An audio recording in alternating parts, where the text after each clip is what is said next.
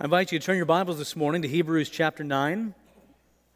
Hebrews chapter 9, verse 1 through 5 this morning. And I do pray that it never grows tired on your heart or in your mind, that what we just did, lifting up our voices freely to proclaim the name of God, is something that so many people around the world do not have that freedom, nor that access, not even the knowledge of what God to sing to. May we take in this morning and be filled up. But then may we give it back out, whether here in Lynchburg or maybe God will call you to the nations. That you will radiate the holiness and the goodness and the glory of God. The book of Hebrews is all about the glory of Christ and who He is, telling us that He is worthy, that He is qualified. If you look through the book of Hebrews, the word better is used 13 times to show the superiority of Jesus, that He is better, with a better hope, with a better covenant, with a better office, and He comes from a better priesthood. The word perfect is used 14 times to describe that we have a perfect standing before God, a perfection that could never be accomplished through the Levitical priesthood, that we have a perfect mediator, that Jesus is a perfect sacrifice. And Hebrews 10 says that He has perfected forever them that are sanctified. Eternal is another word that is used throughout the book of Hebrews. That Jesus is the author of eternal salvation, that through His death He has obtained an eternal redemption and an eternal inheritance, that His throne is forever, and that when you combine these three important terms, you discover that Jesus Christ and the Christian life He gives are better because the blessings that He gives are eternal and they give us a perfect standing before God. And if you fully grasp this identity, it empowers us unto mission. And what is mission? To radiate the glory of Christ to the nations, here and around the world, in your family and in your home and in your neighborhood and in your workplace, to radiate the holiness and the goodness of Christ. As we look back at the book of Hebrews, we see in chapter 1 that Jesus is superior to angels, that He is eternal God, and there is no name like His name. He is the radiance of God, literally the imprint of God. So don't drift or neglect such a great salvation. There's warnings throughout the book of Hebrews. Don't neglect who Christ is. Don't drift from who He is. That He is the perfect man who restores man's royalty through His sacrifice. The royalty originally created in Adam and Eve. Jesus is superior to Abraham. He completes the promise of Abraham. So consider Jesus, chapter 3 urges us. Think on Him. Consider Him. Do not ignore Him. Do not shelf Him, but think on Him. He who is a better intercessor than Moses. And don't be like the Israelites. Don't harden your hearts in unbelief or the deceitfulness of sin. Sin hardens our hearts a drop at a time. A drop of arsenic that poisons the well of our souls. Don't harden your hearts. Jesus is superior to Joshua. He brings a better rest than Joshua brought. He's a superior high priest, chapter 5, of a better priestly qualification. So don't neglect Him, chapter 6 says. Don't fall away. And if you wonder, is Jesus qualified? Oh, He comes from a much better priesthood than the Levitical priesthood, from the Aaronic, from Aaron's priesthood. He's a Melchizedekian priest, a king priest of righteousness and eternal peace. And He has brokered a superior peace treaty through His death than ever was accomplished in the Old Testament. And this Jesus ministers in a better sanctuary. And if He is better qualified with a better name and a better ministry and He gives a better rest and He has a better sacrifice with a better covenant in a better place, then Jesus Christ is the only hope. That's the argument that Hebrews is trying to make. and he ministers in a better sanctuary. And this is where we come to chapter 9, verse 1 through 5. Now even the first covenant had regulations for worship and an earthly place of holiness. For a tent was prepared, the first section, in which were the lampstand and the table and the bread of the presence. It is called the holy place. Behind the second curtain was a second section called the most holy place, having the golden altar of incense and the ark of the covenant covered on all sides with gold, in which was a golden urn holding the manna and Aaron's staff that budded in the tablets of the covenant. And above it were the cherubim of glory overshadowing the mercy seat. Of these things we cannot now speak in detail. What he is speaking of is the Old Testament tabernacle. And he's giving us a little bit of a tour through its interior. First of all, you have the holy place where there is the lampstand. 75 pounds of pure gold. The golden menorah was the only light in the tabernacle, or later the temple. Jesus said, I am the light of the world. A direct reference to that lampstand that was in the holy place, the true light. Then we have, once you walk into this holy place, you also have on the right here the bread of the presence, symbolizing the covenant between God and his people. When Jesus said, I am the bread of life, it was a direct reference to that table, that he is the new covenant, the new provision of life. Now, as you approach the back of the holy place, there is a curtain drawn, and in front of the curtain there is the altar of incense, which is directly tied to the Holy of Holies, but actually stood on the outside. And this place where incense was burned before the high priest went into the Holy of Holies behind the curtain once a year. The Ark of the Covenant, the lid of the Ark, called the mercy seat, with two cherubim angels, wings outstretched over the Ark. And in the Ark, the law, the staff that budded, and the manna. Next week, we're going to talk a little bit more in detail about some of these articles.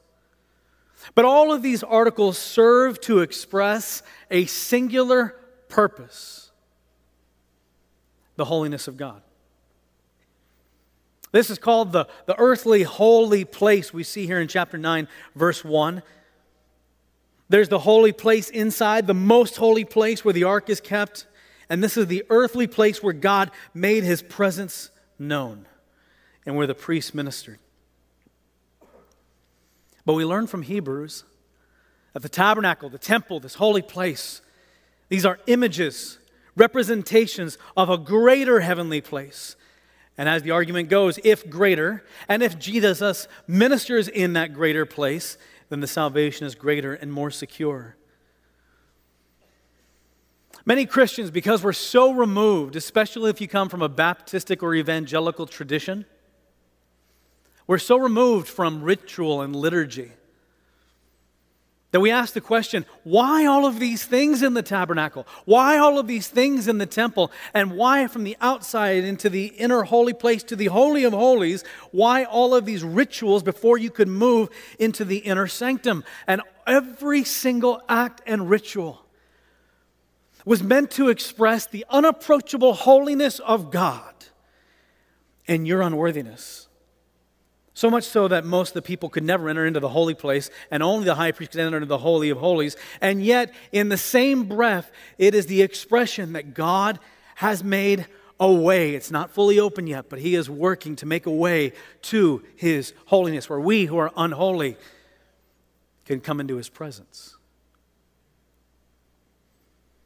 If we are going to grasp the significance of Jesus' role and work on our behalf, we must gain a sense of the awe and the fear of the holiness of God, lest we treat Christ's sacrifice as something that is just simple and not profound. And something where we just kind of prance into the Holy of Holies of God's presence, not thinking twice about with whom we talk or the sins that we carry in with us. And the Bible warns again and again. We treat the holiness of God lightly. You reject the ultimate expression of the holiness of God in Jesus Christ. There is only one answer, and it's a just answer. We call it eternal hell. It is the only response just enough, holy enough, good enough, right enough to express the offense against the holiness of God. Holiness, what is it? The world sees that which is holy as something that is a foreign, strange, and even hostile concept to their lifestyle and mindset. Even we as Christians, we pick and choose what is holy. We pick and choose what we think is pure according to our own comforts and our own place in life. When we think about those realities of God's holiness, do we consider His goodness, His righteousness, and His mercy? When we think of goodness and God and love and mercy, it is all wrapped up in His holiness. Do we appreciate the infinite holiness of God? Turn with me, if you would, to Isaiah chapter 6. Isaiah chapter 6. I know we're going to a different place, but this has a direct correlation to what we're talking about this morning. Looking at the parallel place between the holiness of God in the earthly place and the true holy throne room.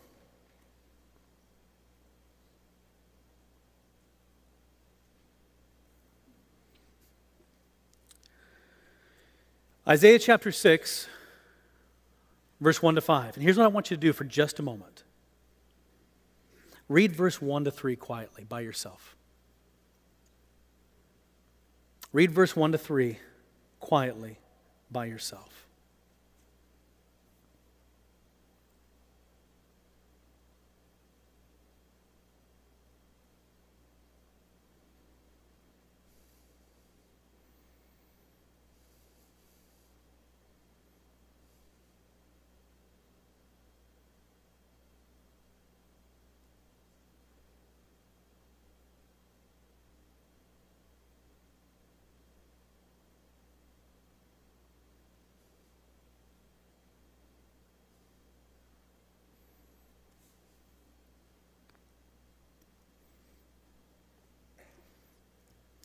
Isaiah writes, "In the year that King Uzziah died, I saw the Lord sitting upon a throne, high and lifted up, and the train of his robe filled the temple. Above him stood the seraphim. Each had 6 wings. With 2 he covered his face, with 2 he covered his feet, and with 2 he flew. And one called to another and said, 'Holy, holy, holy is the Lord of hosts. The whole earth is full of his glory.' And the foundations of the threshold shook at the voice of him who called, and the house was filled with smoke." Hebrews has just described in chapter 9 the earthly tabernacle and temple structure that symbolized a greater heavenly reality. And that greater heavenly reality we see in Isaiah 6. Now we're going to do some dot connecting here. Some dot connecting that will help us grasp a greater sense of biblical theology between the Old Testament and the New Testament, and also between what Isaiah saw and who Christ is. But let's unpack this heavenly scene. For in a year of geopolitical tumult and the waning of the glory years of Israel, with the death of Uzziah, this was one of the markers that began the downward spiral beyond where it already was. God grounds Isaiah, not with the glory of a restored Israel, but He grounds Isaiah's thinking and mindset by giving him a glimpse of God Himself. And in the world around us, even right now, as we see the news and we see what's going on, our hearts grieve us, we pray for it, but we also must be grounded by getting a clear vision of who God is. And Isaiah saw that. He saw Adon, the sovereign ruler. I saw the Lord, that word. It means the Lord of all, or absolute Lord. No contestation. He is the one whom Daniel 7 spoke of. Daniel chapter 7 verse 9. As I looked, thrones were placed, and the Ancient of Days took his seat. His clothing was white as snow, the hair of his head like pure wool. His throne was fiery flames. Its wheels were burning fire. A stream of fire issued and came out from before him. 1,000 served him. 10,000 times 10,000 stood before him. The court sat in judgment, and the books were opened. Both Daniel, Isaiah, and then later in the New Testament, John in the book of Revelation, are describing a heavenly throne room. And when we look in Hebrews 9 and we see the tabernacle and the temple, you must understand this is not simply a place of worship, but it is the earthly throne room of God. That the tabernacle in the wilderness was the portable throne of God, the place where God made his dwelling place known. And to approach that throne room, to approach the holiness of God, was a severe and significant act that required the utmost of humility, of recognizing who he is and what you're not. And all the rituals and the ceremony just reinforce that. And Isaiah stands there. He sees the throne high and lifted up, and the train of the robe of God fills the temple. His majesty maxes out the thresholds of the temple. There is nowhere Isaiah looks and doesn't see the revealed glory and majesty of Adon, the sovereign one.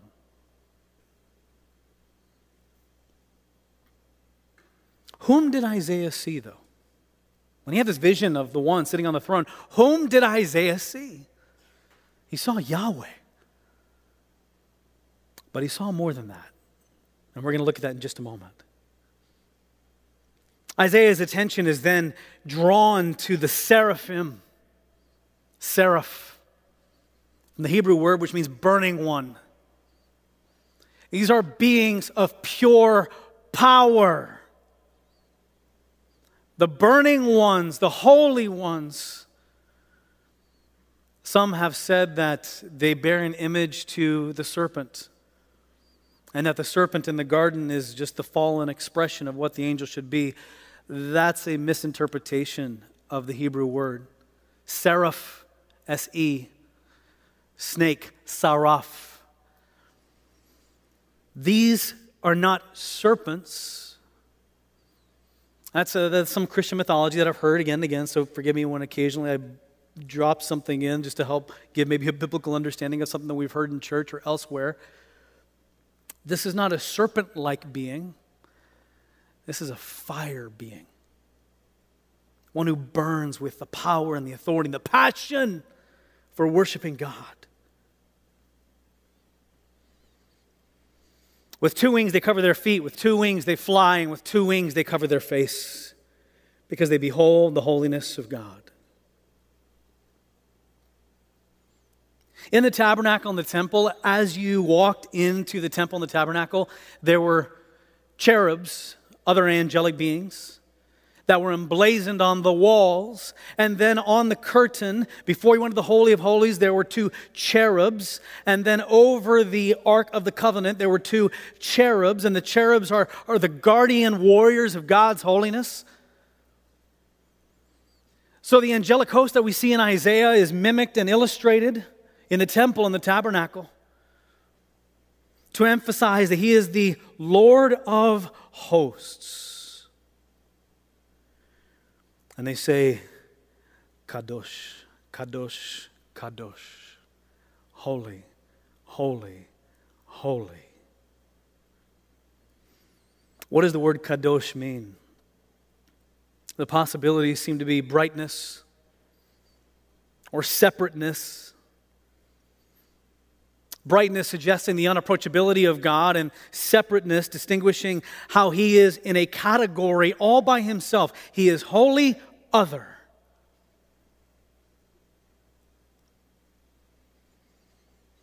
It is His total and unique moral majesty. You know, in the Old Testament and in the New Testament, whenever someone beholds the unveiled glory of God, their response is not sheer omnipotence and they fall in fear. Do a study. Every single time they see the unveiled glory of God, it is not the sheer power that arrests them, it is the sheer holiness that arrests them. Isaiah says, "Woe, I'm a man undone." John falls on his face in the book of Revelation because of the severe awareness of God's holiness and majestic glory of purity and their conscious knowledge of how unworthy they are. It's the Pauline, I am the chief of all sinners, the least of all saints.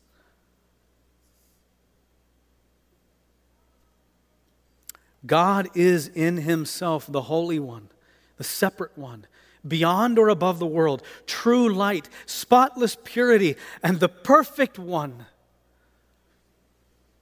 Stephen Charnock, in 1628, he was born, was a Puritan preacher, and I've been working very slowly through a book that's about 700 pages called The Existence and the Attributes of God. And for a month, I've been meditating on just one section, the holiness of God. And some of these thoughts do not come from me, but rather come from him. We're unpacking God's Word. He says, holiness is a glorious perfection belonging to the nature of God. This name, holy, is more affixed to the name of God than any other. You never find it expressed in the Bible, His mighty name, His wise name, His great name. You hear Him called wise or most powerful, but only is it called His holy name, the Holy One of Israel. There's a specific designation here. That holiness is pure and unmixed light, free from all blemish in essence, nature, and operations. And only is holy used in a treble of three. Holy, holy, holy. Never do you find something where it says eternal, eternal, eternal, or faithful, faithful, faithful. All of these are true and glorious about our God, but only is the threesome trisagion paired. The thrice holy name of God. Holy, holy, holy. In Revelation 4, John sees God, and he hears once again, in reference to Isaiah 6, them singing out, holy, holy, holy. Holiness is the attribute he makes the most of. When he is going to swear by his character in Psalm 89, God said, I have sworn by my holiness that I will not lie unto David. He doesn't swear by his omnipotence, though he is. He swears by his holiness. Now, I'm not dividing God into parts. Matter of fact, I would rather say that holiness is the crown that draws all of the attributes together in perfect harmony. When you look at holiness, holiness is the beauty of God. If you want a synonym, what is another word to describe holiness? Choose the word beauty. To be holy like God is to be beautiful like God. To live a holy life is to live a beautiful life. To pursue holiness in thoughts and actions are to pursue what Paul said, whatever is lovely, pure, beautiful things, beautiful thoughts are holy thoughts. Now, not everything we consider as beautiful is in fact holy, but everything that is holy is in fact beautiful. He is the beautiful one. The holiness of God is perfect and unpolluted and free from all evil. It is a strange, small shadow of evil, all imaginable contagion. He has an abhorrency for everything contrary to holiness. He perfectly abhors all evil.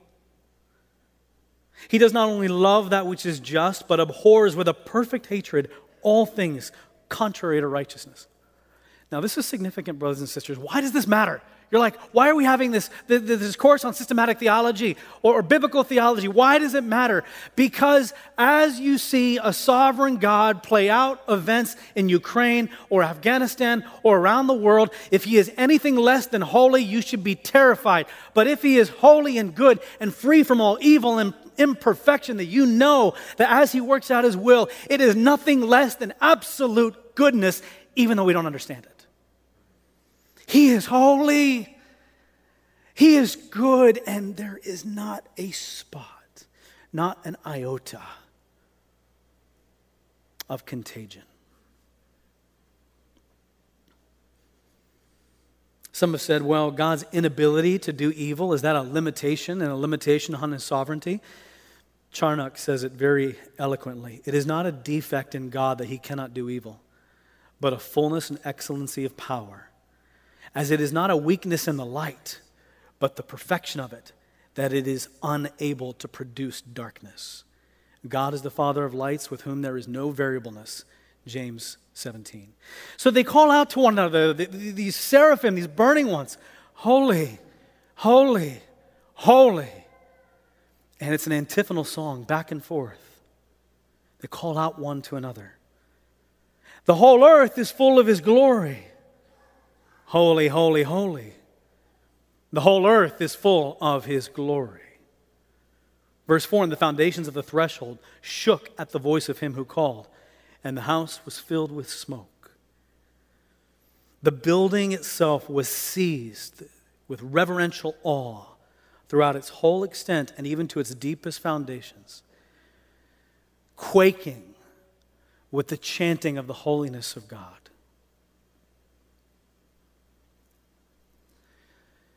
At this moment, you should ask the question like Isaiah did.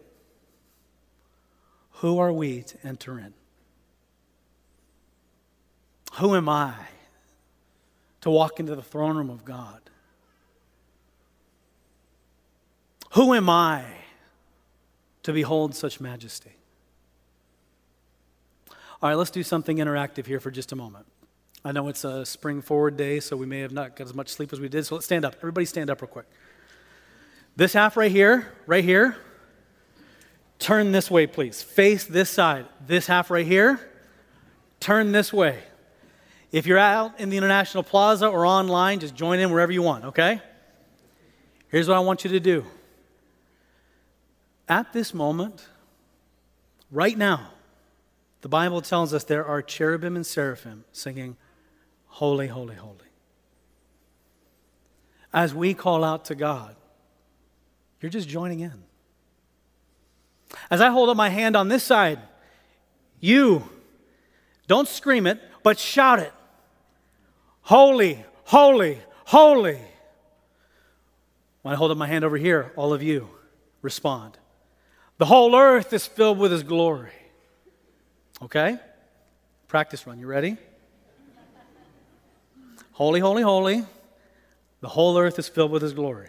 We ready? All right, let's try it. Holy, holy, holy.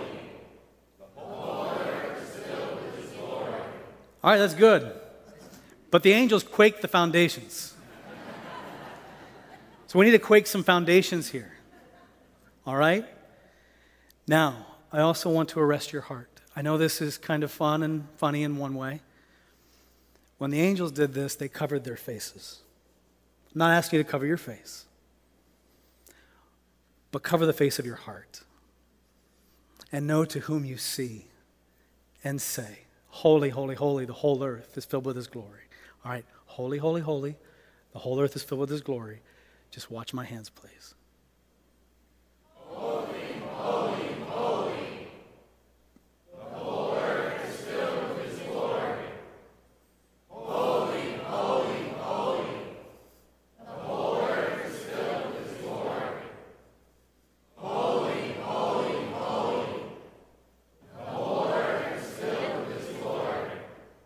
Please be seated.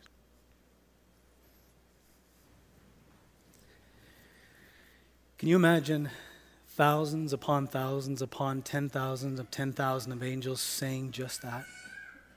For all of eternity, holy, holy, holy.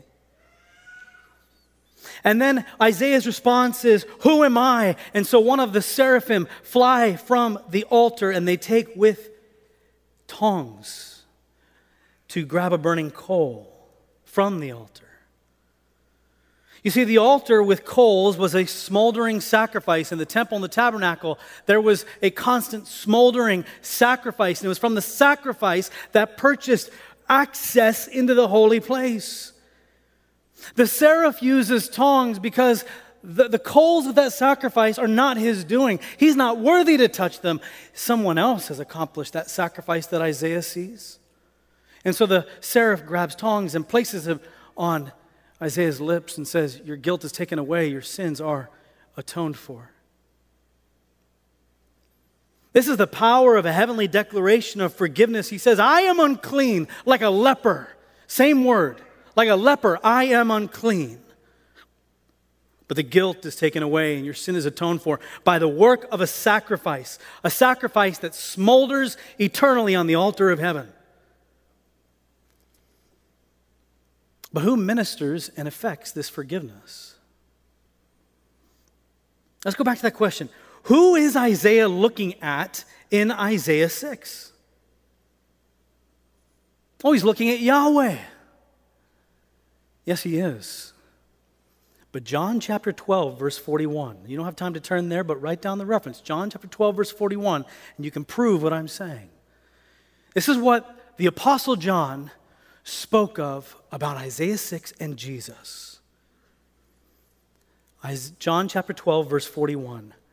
Isaiah said these things because he saw his glory and spoke of him. Who is the him? Jesus. John makes an unbelievable statement. That when Isaiah and Isaiah 6, now you may say, wait, hold on, the glory is speaking of, maybe he's talking about Isaiah 53. Isaiah 53 speaks of his humiliation, and then there's glory in it. It's not the same glory. And John is quoting already from Isaiah 6, and he says, the glory of the holy, holy, holy one that Isaiah saw in heaven, the one that he saw on the throne, though Isaiah may not have known it at the time, Isaiah was looking upon Jesus himself. At Jesus the Son with his Father enthroned in majesty, and the angels are saying to the Son, holy, holy, holy, and to the Father, holy, holy, holy, and the Spirit, the smoke that fills the room, the presence of the Spirit of God, holy, holy, holy. Jesus is the thrice holy God whom oversees a better covenant and declares a complete salvation. And the sacrifice, the smoldering ember, the altar of sacrifice that purged Isaiah's sin, not the sacrifice of blood and bulls or of some angelic being. That is the eternally smoldering, figuratively speaking, the eternally smoldering and burning sacrifice of Jesus himself. That purged Isaiah, that purges us. The sacrifice of Jesus' death on a cross is a perfect sacrifice. This is not an earthly salvation, but an eternal salvation secured by the Holy One himself, the one whom is our high priest, the one whom is our sacrifice, the one who sits enthroned, the one who decrees before all of heaven. This one's guilt is taken away, their sin is atoned for, and so the argument of Hebrews goes, if you have an Isaiah-type salvation where before all of heaven you have been declared innocent, you've been declared righteous, been made holy, why would you go back to anything on this earth or anything in your own work? Do you not know that Jesus, who is high and lifted up, the one whom Isaiah saw, eternally stands there and sits in finished work on your behalf? And both are true. He stands in action on our behalf, but sits in completion that the sacrifice is finished. Isaiah 6, verse 8, the result of this, Isaiah's response, he sees the Holy One of Israel. He sees the glory of Jesus, the sacrifice that he did not fully yet understand, but then purges his guilt. And after seeing this, he is so arisen with joy and with security when God says to him in verse 8, who will go? And Isaiah is like, me. I'll go. Because all authority in heaven and earth has been given to that one. Whom then shall I fear? And whom shall I be afraid? With a Joshuaic courage, how shall I even be dismayed? I know who I am, and that empowers my mission.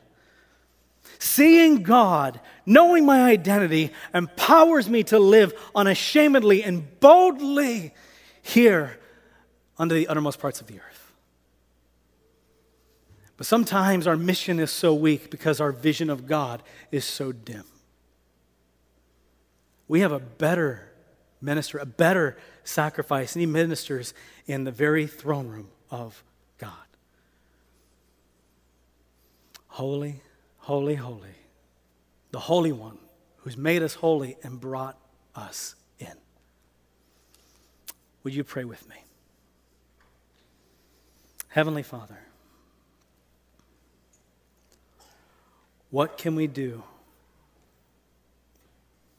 except sing your praise?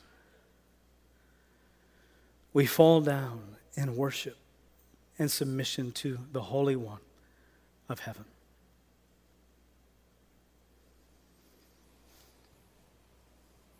Would you join me in just quiet, reflective prayer for just a moment? Right where you're at, meditate, think on this holy God.